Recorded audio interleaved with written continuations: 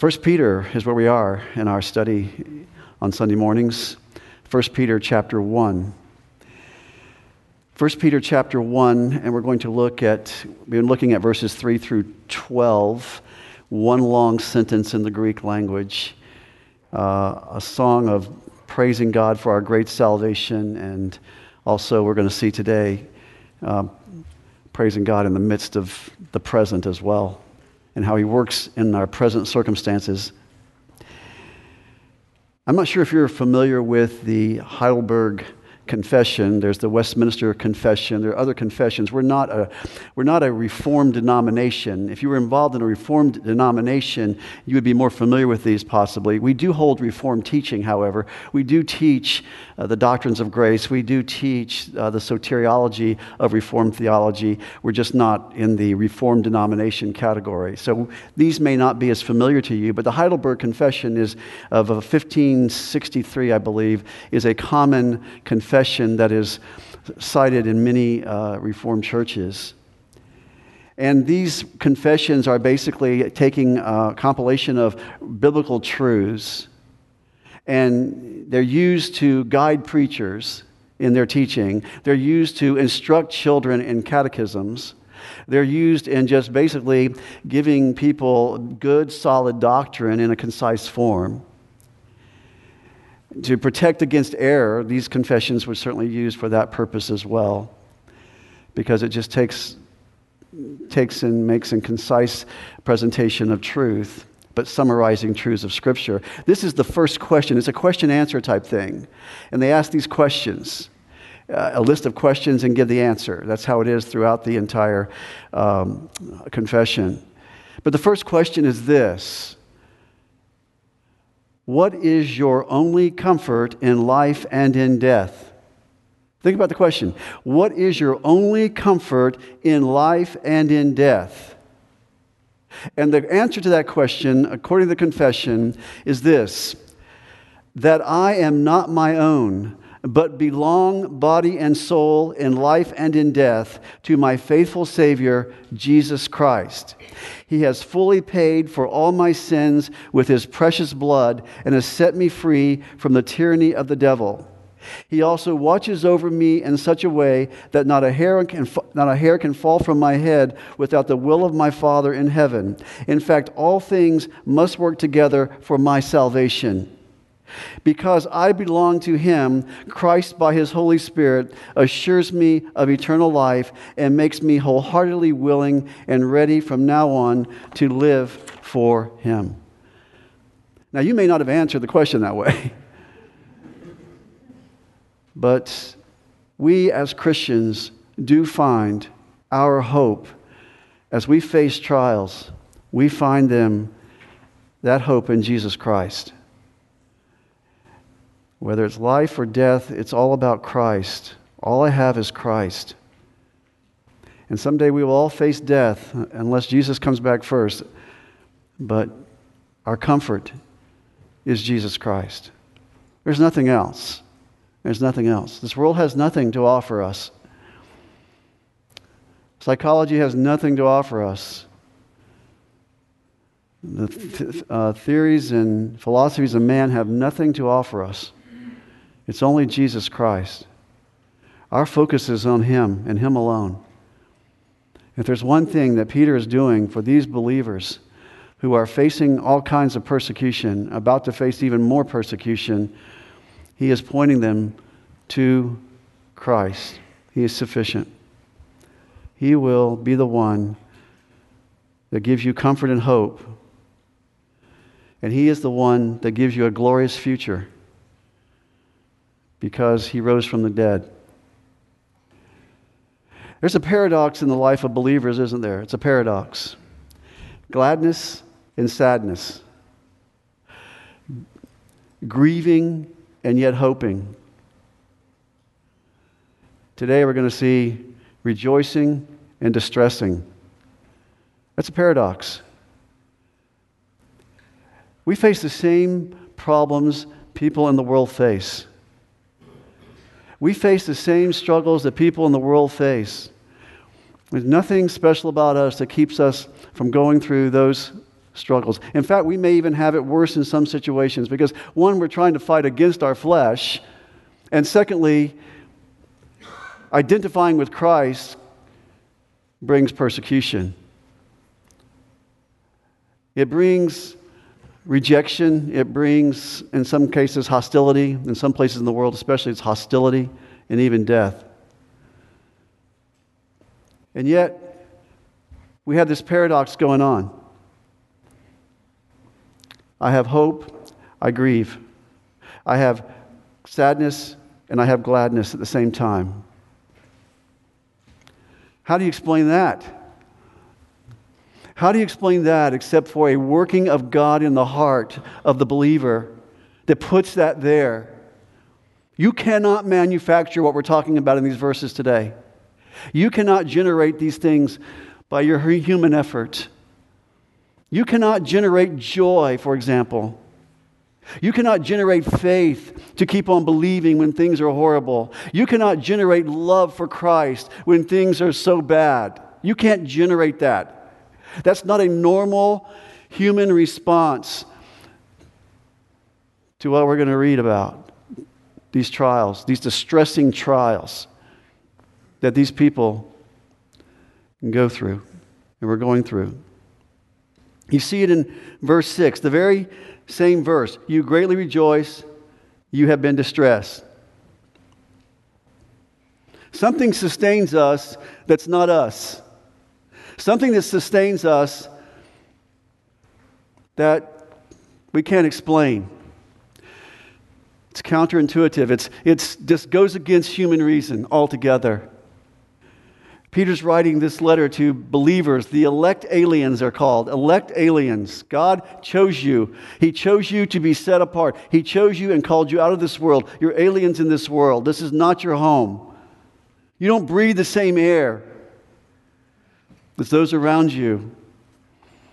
You think differently. You act differently. You value different. Your values are different. And they hate you for it. In our case, they will start to hate us more and more for it. They're facing financial loss. They're facing public ridicule, physical loss. Look at 2:12, 1 Peter 2:12. They're being slandered, verse 12 says, so that in the thing in which they slander you as evildoers. See that in verse 12, chapter 2? They're being slandered. Keep your behavior excellent among the Gentiles, so the thing in which they slander you as evildoers. They say you're evil. They say you in those love feasts, they say you're having orgies. That's what they say you're doing there. They say you're cannibalizing children in those places. They make up all kinds of stories about you. They don't understand you. They slander you and say you're anti-government because you won't bow down to Caesar and worship Caesar, and you're anti-everything about society and because you don't do the things that people do in society. 2:18, look at that one. Unreasonable masters. Servants, be submissive to your masters with all respect, not only to those who are good and gentle, but also to those who are unreasonable. Unreasonable demands made on them. Go to chapter 4, verse 4. In all this, they are surprised that you do not run with them into the same excesses of dissipation, and they malign you. They're reviled and all kinds of things. I could go through 1 Peter and we could just pick out more and more things that we're going to see as we go through this letter, but that's what this letter is. This is what you're called to. You elect aliens. This is what you're called to. And God's going to sustain you through it. Last week, Peter started out by showing us a Godward perspective. He started last week in an interesting way. He starts this letter by worship. He starts this letter by, let's get our perspective. Let's get the big picture. Let's look at who we are. That we are the elect of God, that He caused us to be born again. And He's given us a future, and He's given us an inheritance that's imperishable and undefiled and will not fade away. We're preserved by God. God holds on to us. He will not let go of us. Our salvation is secure. If you belong to Him, you can never lose that. If He put that faith in you, you will never lose that. If He put that joy in you, you will never lose that. Our lives are rooted in those truths. That is your identity. He starts out with your identity. This is who you are, the elect of God, caused you to be born again into His family of God, giving you a hope and an inheritance. That's the future. That's what you have waiting for you. That's what pulls you along. That's what causes you to keep moving because of that hope. But then he comes to 6 through 9 today, and he's going to show us, okay, let's talk about the present now. Let's talk about how that future hope affects the present. And that's what we see in verses 6 through 9. Let me read those. In this you greatly rejoice. Back to chapter 1. Verses 6 through 9. In this you greatly rejoice, even though now for a little while, if necessary, you have been distressed by various trials. This is the present. So that the proof of your faith, being more precious than gold, which is perishable, even though tested by fire, may be found to result in praise and glory and honor at the revelation of Jesus Christ. And though you have not seen Him, you love Him. And though you do not see Him now, but believe in Him, and greatly rejoice with joy inexpressible and full of glory, obtaining as the outcome of your faith the salvation of your souls. So how does these future realities of 3 through 5 affect you in the present? Well, rejoicing in the midst of a trial, that's how it affects me, affects them. In this you greatly rejoice. In this takes you back to the previous verses. In this, that description that was just made in 3 through 5 of our living hope and a resurrected Christ, our assurance of salvation. In this you greatly rejoice. You have an intense expressive term here. You greatly rejoice. Peter uses this again down in verse 8. It's like the bookends of this section, this idea of greatly rejoicing. And let me just make a point here that this term is not found in secular Greek. The Greeks did not use the word joy. They didn't have a word for the word joy. They talked about it like we talk about it in our culture, happiness. That is not this word. Happiness is not what we're talking about here. That's a word that is derived from happenings. It's everybody talks a lot about happiness, don't they? Everybody talks about happiness, wanting to be happy. Our Declaration of Independence says every American has the right to life, liberty, and the pursuit of happiness. What I think is so ironic about that is, in all the years that we have been a nation, nobody's ever been able to catch it. Pursuing it, but never catching it. Never catching it. They can't chase it down. They can't find it because happiness is based on what happens, and what happens is not good all the time because life isn't always happy. That's externally generated, based on something outside of you, circumstances. Joy is internally generated. It's rooted in the resurrection of Christ and the hope and the assurance of our salvation. Joy is glad, settled contentment inside. A settled contentment inside. Jesus said, I like this, come unto me, all you who labor and weary and are heavy laden, and I will give you rest. I think of that, rest. The pursuit is over. You found it. You found contentment for your souls in Christ. That's the settled contentment. I don't have to search anymore. I found it, or it found me. It's the fruit of having that relationship with God that produces a divine perspective on what happens in life. I see things through a different lens now. It's the contentment and the settledness and the confidence that I have that no matter what's going on around me, God is sovereign and control, and He governs all things. It's not emotional giddiness. It's not temporary. It's put there by God. Understand that. Joy is put there by God in your inner person and cannot be taken away. It cannot be taken away. If you have Christ, you have this joy. Paul writes it's a fruit of the Spirit. Joy, Galatians 5. And then, folks, that doesn't mean that I don't grieve the Holy Spirit at times and I feel joyless. That happens. That happens to me. I'm not saying that can't happen, certainly. But the point is, if you're truly a believer, you don't lose Jesus and you don't lose your joy. You don't lose joy. There's an article that Joni Eareckson Tada, quadriplegic, you're familiar with her story. She gave her testimony in a magazine article at a women's conference, and she said, a woman came up to her and said, "Joni, you always look so together, so happy in your wheelchair. I wish I had your joy." Joni responded, "I don't do it. In fact, let me tell you how I woke up this morning." He says, "This is my average day. After my husband Ken leaves for work at 6 a.m., I am alone until I hear the front door open at 7 a.m. That's when a friend arrives to get me up. While I listen to her make coffee, I pray, 'Lord, my friend will soon give me a bath, get me dressed, sit me up in a chair, brush my hair and teeth, and send me out the door.' I don't have the strength to face this routine one more time. I have no resources. I don't have a smile to take into this day. Oh, but you do. Can I have yours? Can I have yours?"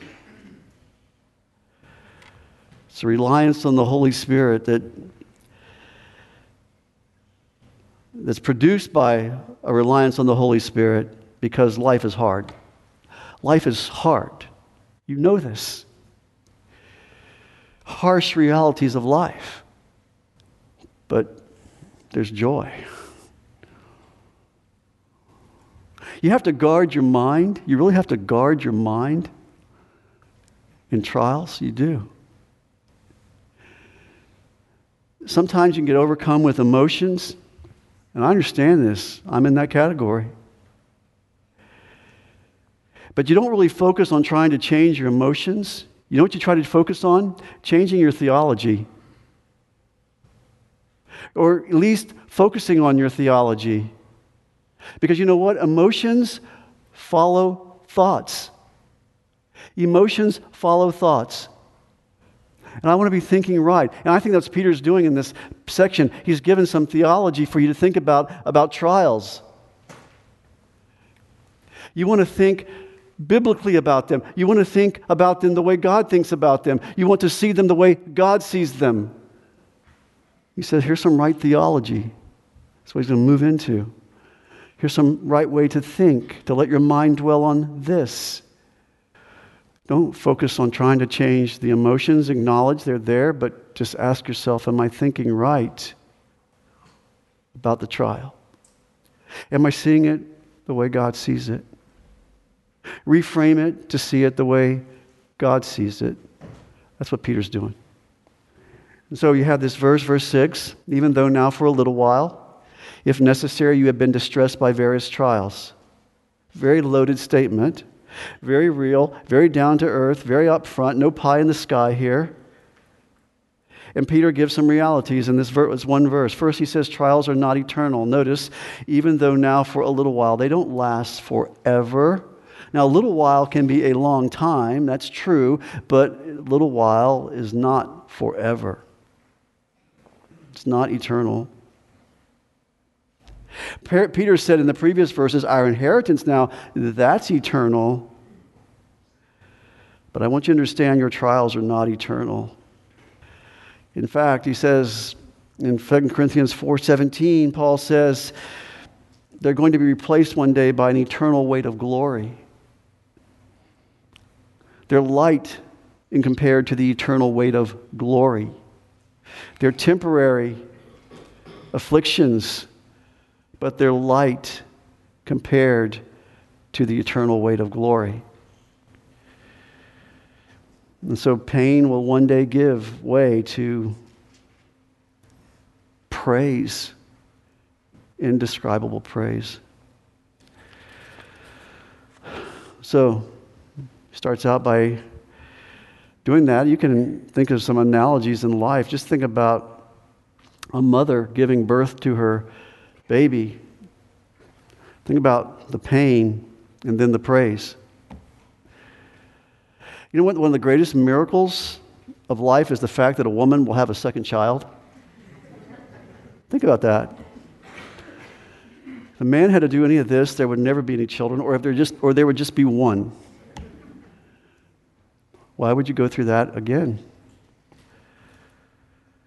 I remember taking a class in Dallas before our first child was born and learning how to help and coach and all those kind of things. And at some point in the lectures, I remember just turning off. You know how you're sitting there acting like you're listening and you're not listening? Maybe some of you are doing that to me this morning. I don't know. But the point is, you're sitting there listening to somebody talk and you're just looking past them because you really don't want to hear what they're saying because it's just too descriptive, and I'm thinking, but I'm amazed that my wife would want to have a second child after going through the first child because that pain. But it brings joy. It brings joy. The pain is replaced by joy, who for the joy set before him, that's exactly what Jesus did, endured the cross, despising the shame. He willingly experienced the pain and suffering and separation so we could be born again. Secondly, he says in that verse 6, he says, even though now for a little while, if necessary. And he uses a conditional form here and assumes the reality of the condition. In other words, it would be worded like this. It could, if you amplified it, it could say, even though now for a little while, if necessary, and it is. It is necessary. So Peter is kind of giving the divine purpose here. God says it's necessary. And there's a divine purpose behind every trial. That God is sovereign in all of our trials. And you can go through the New Testament and God uses trials for lots of different reasons, for several different reasons. I'm just going to give a few here in my little short list here, but here's a short list of the things the Bible says are purposes that the Bible teaches for trials.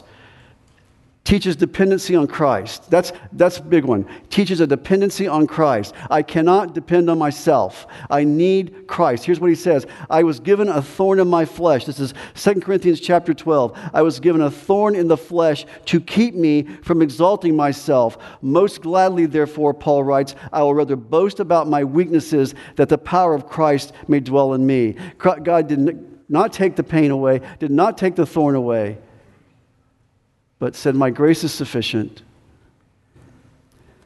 2 Corinthians 12, 7 through 10. He's draining, here's what he's doing. He is draining us of ourselves. That's what he's doing.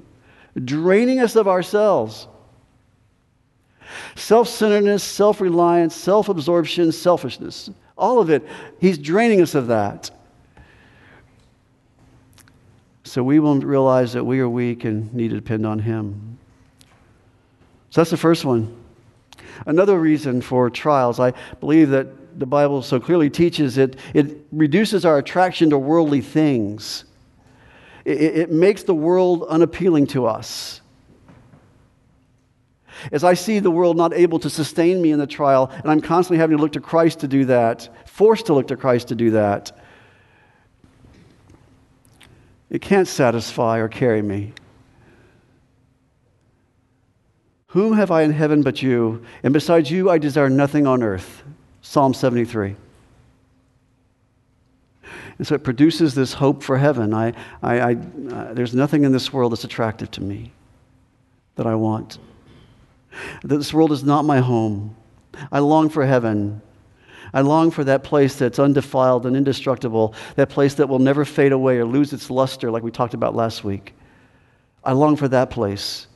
Not this place that's constantly changing, filled with, is totally defiled. Thirdly, trials enable us to comfort others who suffer. And this is an important one because God wants us to comfort one another. He says in 2 Corinthians 1:4, he comforts us in all our affliction so that we will be able to comfort those who are in any affliction with the comfort with which we ourselves are comforted by God. It's to be passed along. Comfort is to be passed along. I'm comforted so I can comfort other people. There are times I need to be comforted, and there are times I need to be comforting. And finally, turn to Romans 5 for a moment. Finally on the list, I'd add this one. Trials develop in the believer for character, proven character. And I would have you look at Romans 5 for this. Romans 5, verses 3 through 4. James also says this. James says that endurance leads to greater maturity. Trials produce that endurance. Trials bring about that endurance. Consider it all joy when you encounter various trials, because they produce this endurance that brings about greater maturity. That's in James chapter 1. But this is Romans chapter 5. And not only this, verse 3, and not only this, but we also exult in our tribulations, knowing that our tribulation brings about perseverance. And perseverance, notice, proven character. Proven character. Hope. Sometimes we equate suffering as God being absent from us, and that He's somehow removed His divine loving hand from our lives. But this says no. No. He is developing character, tested character, proven character, character that's not just in theory, but it's actually lived out. Character. You know, you raise children. You raise children, and you want them to avoid suffering and hardship. Parents are like this. I was like this. But at the same time, you know that those hardships will produce character in their lives. So you're caught. I really want them to avoid hardships. But I know that that's what it takes to produce character. This psychologist wrote something very interesting here. It's a hypothetical exercise. He says, here's the problem. He says God wants to prepare them for hardship. They need their faith refined, is what he would say. But he goes on and gives this illustration, it's a little exercise. He says, imagine, he said, that you have a child, and for 5 minutes, you're given a script of what that child's life will be like. You're given the script. And you are given an eraser, so you can edit it. You can take out whatever you want. You read that your child will have a learning disability in grade school. Reading, which will come easy for some kids, will be laborious for your child. In high school, your kid will make a great circle of friends, and then one of them will die of cancer. After high school, this child will actually get into the college they wanted to attend. While there, they will be in a car crash, and your child will lose a leg. A few years later, your child will finish college and get a great job, and then lose that job in an economic downturn. That's the script. Okay, so this is the script, he says. You have 5 minutes, now edit it. And he says, what would you erase? And he says, more than likely, you'll erase all the stuff that causes him pain. Causes him pain. And yet, from Peter's perspective, he said, I'd leave the script just the way God wrote it. Just the way He wrote it. Because none of those trials are wasted moments. They're God's investment in your child or His children to develop endurance and to refine their faith. One pastor called himself a member of this current generation of adults, helicopter parents. Helicopter parents, he writes, we are constantly trying to swoop down into our kids' educational life, relational life, sports life, etc., to make sure no one is mistreating them, no one is disappointing them, no one is failing them, so they can experience one smooth transition, one success after another.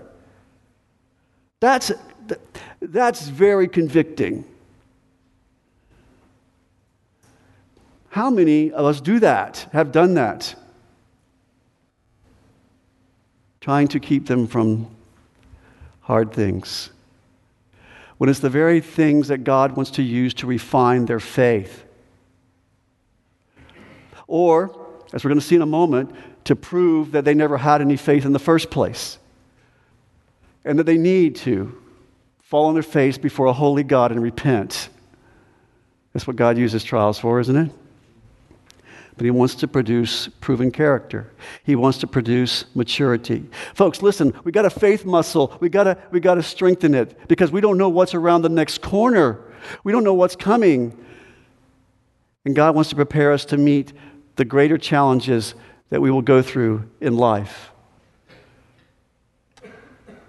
Those who are caught up in prosperity theology, those who are caught up in experientialism, those who are caught up in good feelings, comfort, wealth, and all of that stuff, they're hurting true Christians, paralyzing them from being able to deal with the problems of life, because that's not real life. Real life is distressing trials that we face. It's the reason I can't be a postmillennialist. I just don't see things getting better. I don't think it's the agenda for a Christian to think this world is ever going to treat them right. It's the reason I can't have an eschatology that says that Christians are one day going to have such a huge influence on the world that we're going to Christianize this whole world and then Jesus is going to come back. I can't hold that view. This First Peter teaches me anything. It's that things are not going to get better. The agenda for Christians is going to be distressing trials, and I need to endure proven character, greater dependency on Christ, weaned off the things of this world, and to become more like my Savior. So he says that, third thing I would say is, in this verse, trials are painful. Distressed, see that word, distressed? By various or multicolored trials. That's what various means, variegated, various trials, all kinds of trials, all different kinds of trials, mental, emotional, physical, all kinds of trials. Bad mistakes you make, all kinds of consequences of bad decisions, all those things are trials. They come in all shapes, sizes, and colors. That's what it means, various. And they distress us, and they are painful. And anybody who says you're following God, if you're truly following God, you would never have these things, and that's just not true. Jesus, he bled blood drops, sweat in the garden. Paul, it was always in anguish over being beaten and left for dead, and all of those things. He was distressed at the behavior of the Corinthians, you may recall, and we've talked about that in the past. He was feelings of distress, same word. I have feelings of distress. That's real life. That's where we live. That is what it means to live in this fallen world. But Peter says, you're joyful. You're joyful. Somehow, I can't explain it, but somehow those distressful trials do not destroy my joy. They do not destroy my joy. When I respond sinfully, it may be joyless at first, but when I get my perspective right, when I start thinking right about the trials and all of these things, and even in the midst of them, there can be joy. And sometimes you don't know that until you've gone through that and seen that, because you don't have the grace on this side of the trial, but when you're in the midst of it and you see the grace, oh yeah, God, I hate this, but I have the settled confidence that you're on the throne. I have the settled confidence and contentment that you're right here in the midst of this with me. God does not change the circumstances and let me go around it. No, sometimes it's just go right through it. Go right through it. Somebody said, why doesn't he just wait till I'm mature to have me go through those things? No, that doesn't how it works. He matures you through those things.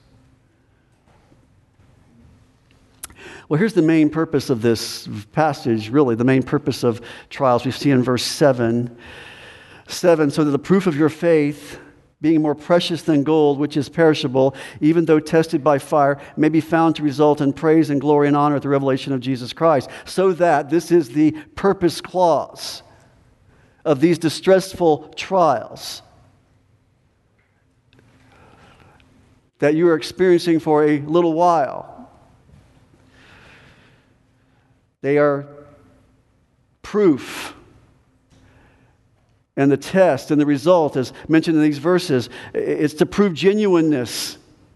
It's the proving grounds of our faith in Christ. That's what he's saying. It's the proving grounds. Like metal is tested and refined to see if there's any cracks in it. There's any weak places in it. So God exposes us to the fiery trials to prove our faith, to prove the genuineness of our faith, to still be there when I've gone through something horrible, and to still be there believing. Think about how many people profess Christ. How many people profess Christ, and the moment a trial comes, they fall away. See, people with genuine faith do not fall away. And let me take you to Matthew 13 just for a moment. Matthew chapter 13. And in Matthew 13, you have the parable of the soils. I'm just going to point out one of them to you. It's the parable of the soils in Matthew 13, referring to the heart responses that people have when they hear the gospel. And one of those heart responses is found in Matthew 13, the rocky soil. You don't have to know the exact reference on that, but the rocky soil is the heart response that when it hears the message, it receives it. But because there's a bedrock beneath it, the roots cannot go deep to touch and get into the water. So he talks about the rocky soil. Then he goes down to verse 20 and he explains what the rocky soil is all about. Notice in verse 20, the one on whom was sown on the rocky places, this is the man who hears the word and immediately receives it with joy. But that could be a camp experience. That could be a revival meeting experience. That could be any kind of emotional experience, and you just have some emotional experience, and you receive it with, oh, this joy. And he says in verse 21, yet he has no firm root in himself, but is only temporary. And when affliction or persecution, see that? When affliction or persecution arises because of the word, he immediately falls away. You see, the test of that faith was the persecution. The test of that faith was the hot sun beating down on that plant. And because roots could not go deep, we're told in Matthew 13, to get water, it fell away. It's a superficial profession of faith. There are too many superficial professions of faith because it's so easy in this country, has been so easy in this country for a long time to believe in Jesus and suffer no consequences. But I promise you, when there are consequences, the cost will be counted more and more. Warren Wiersbe said, a faith that cannot be tested cannot be trusted. You don't know if you have real, genuine faith until it's tested. And that just gives you a confidence. Wow, this was such a horrible thing over here, and I'm still believing. That's counterintuitive. It makes no sense to the world. How could you go through that and still believe in your God, in your Jesus? How can you do that? That's genuine faith. Because it wasn't put there by you. It wasn't generated there by you. God put it there. Just like he puts the joy there. He puts the faith there. We're going to see he puts the love there as well. Job in the Old Testament, some people think Job was tempted by Satan. No, Job was set up by God. Have you considered my servant Job? He is the most faithful man around. Oh, yeah, Satan says, sure, you've given him such a cushy life. Who wouldn't follow you if they had this cushy life? Satan, you just do what you want to him. I have confidence in his faith. It's a proving of his faith that was on display in that book of Job. You have the freedom to take everything. And what does Job say? The Lord gives, the Lord takes away. Blessed be the name of the Lord. In Job 23:10, he says, But he knows the way I take. When he has tried me, I shall come forth as gold. That is Job 23:10. That's an Old Testament principle, just like James. What book are we in? 1 Peter. Just like 1 Peter chapter 1. Same thing. Same thing. Comes through as gold. Purified. 1 Peter, turn to, where are you? 1 Peter 5. Go there. 1 Peter 5. He says in verse 9 of 1 Peter 5, talking about Satan being a roaring lion. He says in verse 9, But resist him, firm in your faith, knowing that the same experiences of suffering are being accomplished by your brethren who are in the world. After you have suffered for a little while, the God of all grace, who called you to his eternal glory in Christ, will himself perfect, confirm, strengthen, and establish you. Your faith muscle will get stronger. Will get stronger. Here's a song, part of a song we sing here, How Firm a Foundation. When through fiery trials thy pathway shall lie, my grace all sufficient shall be thy supply. The flame shall not hurt thee, I only design thy dross to consume and thy gold to refine. The goldsmith, his job was to remove impurities from gold. That's why he uses that here. It's to make us more fit for heaven. Swindoll says the variety of trials are like different temperature settings on God's furnace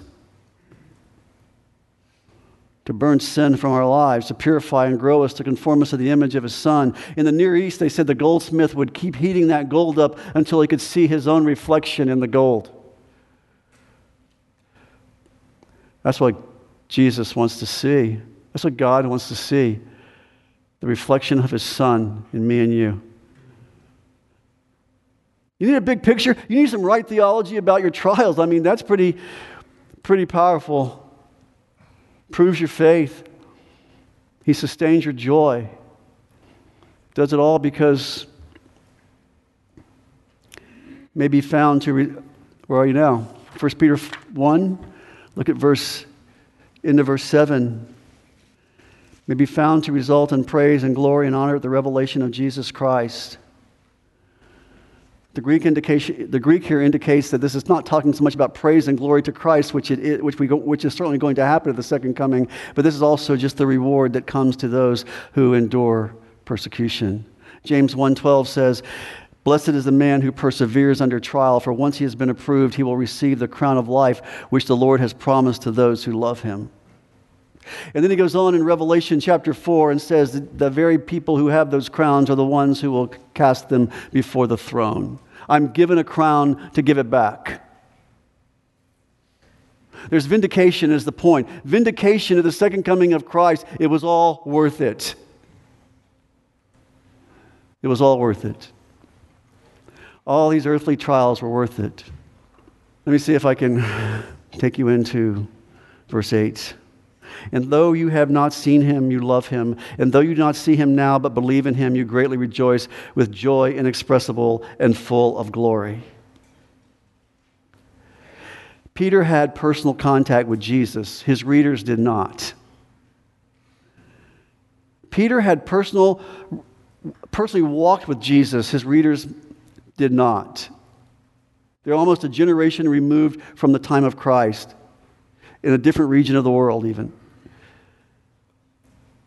How difficult is it to love somebody you cannot see? How difficult is it to love somebody that you don't spend any time with in a physical way? Nothing tangible. There's nothing tangible. How do you love somebody like that? The world must think we're crazy, and they do, because we love a Jesus we cannot see. Remember doubting Thomas? I will not believe unless I see.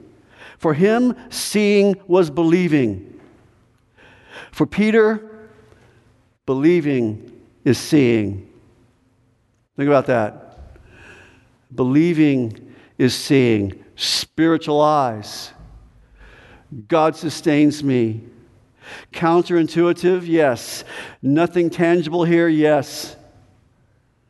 Just God working in my inner man, giving me an incredible love for Jesus Christ I cannot explain. Though I'm put through all kinds of trials, all kinds of losses in life, and all kinds of difficulties in life, I still love him. I cannot explain that. I cannot explain that to you. Would you say that this morning in spite of everything? You had a bad day yesterday, but you got up this morning and say, I still love you. How do you explain that? How do you explain that? How do you explain that you still believe in him? After the bad and awful things that have taken place in your life, you've lost a child, you've lost a relative, a loved one, you've lost things, and you've been mistreated, and how can you explain why you still love him? The world looks at you and says, all you've been through, why would you love him? Why would you still believe in him? What sustains you to do that? It's nothing human generated here, folks. It's nothing human generated here. It's not because he did this and this and this for me that I love him. No, it's not that. It's more likely he did this and this and this and this to me, and I still love him. Real faith manifests a real love for Jesus. I say, God, I'll love you if you take away all the trials. No. It's loving you through the trials and producing his love in you that he's all about. He ends with this in verse 9. Let me just paraphrase how that verse goes. You find joy in loving him and knowing him, and you reflect the glory of his face when you do. And Peter writes, and let me just expand it here, you obtain as the outcome of your faith, this kind of faith that loves our invisible Lord, this kind of faith that believes in a God that leads you through unexplainable things, that kind of faith that gives evidence of salvation of your souls. That's the faith we're talking about there, not only now, but in forever and ever. And Peter's point is, if you love him and you've never seen him, and if you believe in him and you still haven't seen him, what you do see all around you are trials and difficulties. If that's all you see around here and you still love him, then you must really believe in him. Folks, it's not that I just go to church. It's not that I just go to church. It's not that we as Christians just go to church. The true Christian loves Jesus. The true Christian loves Jesus. When somebody is struggling with their assurance of salvation, I go to this question: do you love Jesus? Do you love Jesus? Rod, life has been so hard for me and so difficult for me. I don't even know if I'm saved anymore. And I go to this question: do you love Jesus? I think that's an incredible test. Do you love Jesus? I'm not talking about what you did, where you went, what you prayed. I'm talking about, do you love Jesus? The one who loves Jesus, that love has been put there. That's a love that is sustained by the worst of trials that you have been through, and you still love him, and you still believe in him.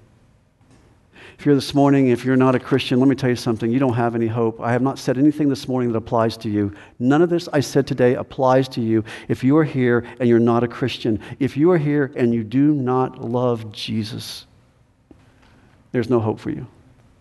I have no hope for you. There can be hope for you because God sent Jesus into the world to die on a cross for your sin, in your place, to take the judgment and wrath that you deserve on himself. He lived the perfect life that you're supposed to live, but you can't. You try, but you can't. You fail, you can't do it. You're a sinner. That's why Christ had to die. Put your faith and trust in him. That's how you can have hope. That's how you can have hope in the midst of trials and difficulties and challenges. Doesn't mean life will get easy for you. Life may get harder for you. But the point is, he'll be with you. Thank you, Lord, for this time today. Thank you for your truth and your word. And just praise you, God, for these dear people that gather here on Sunday mornings and want to hear your truth. They're not looking for easy words. They didn't come here this morning to hear easy words. They didn't come here to be puffed up and to get all giddy about Jesus. They come here to be equipped, God, to face the difficulties of life, the normal trials of living in a fallen world, to glorify you and to respond rightly and biblically in the midst of those trials. We fail and we sin. We don't always do it right. I mess up all the time, Lord. You know that. I don't always get it right in responding to trials. But when I'm through with my fit or emotional upheaval and settle down and get my perspective right and think about this biblically, I realize it's the loving hand of God that would bring that challenge my way. Because you saw something in me that needed to be proven, tested, weaned off of, purged of, whatever. You know me. I don't know me as well as you know me. You don't know anybody in this room. Nobody in this room knows themselves better than you know them and what they need. You know what's necessary for each of us. I don't want to be superficial this morning about trials. It's a talked about subject all the time, but it's just so superficial. It's real, it's hard, and we need to throw ourselves on God and see it the way he sees it. And we love you and thank you in Jesus' name. Amen.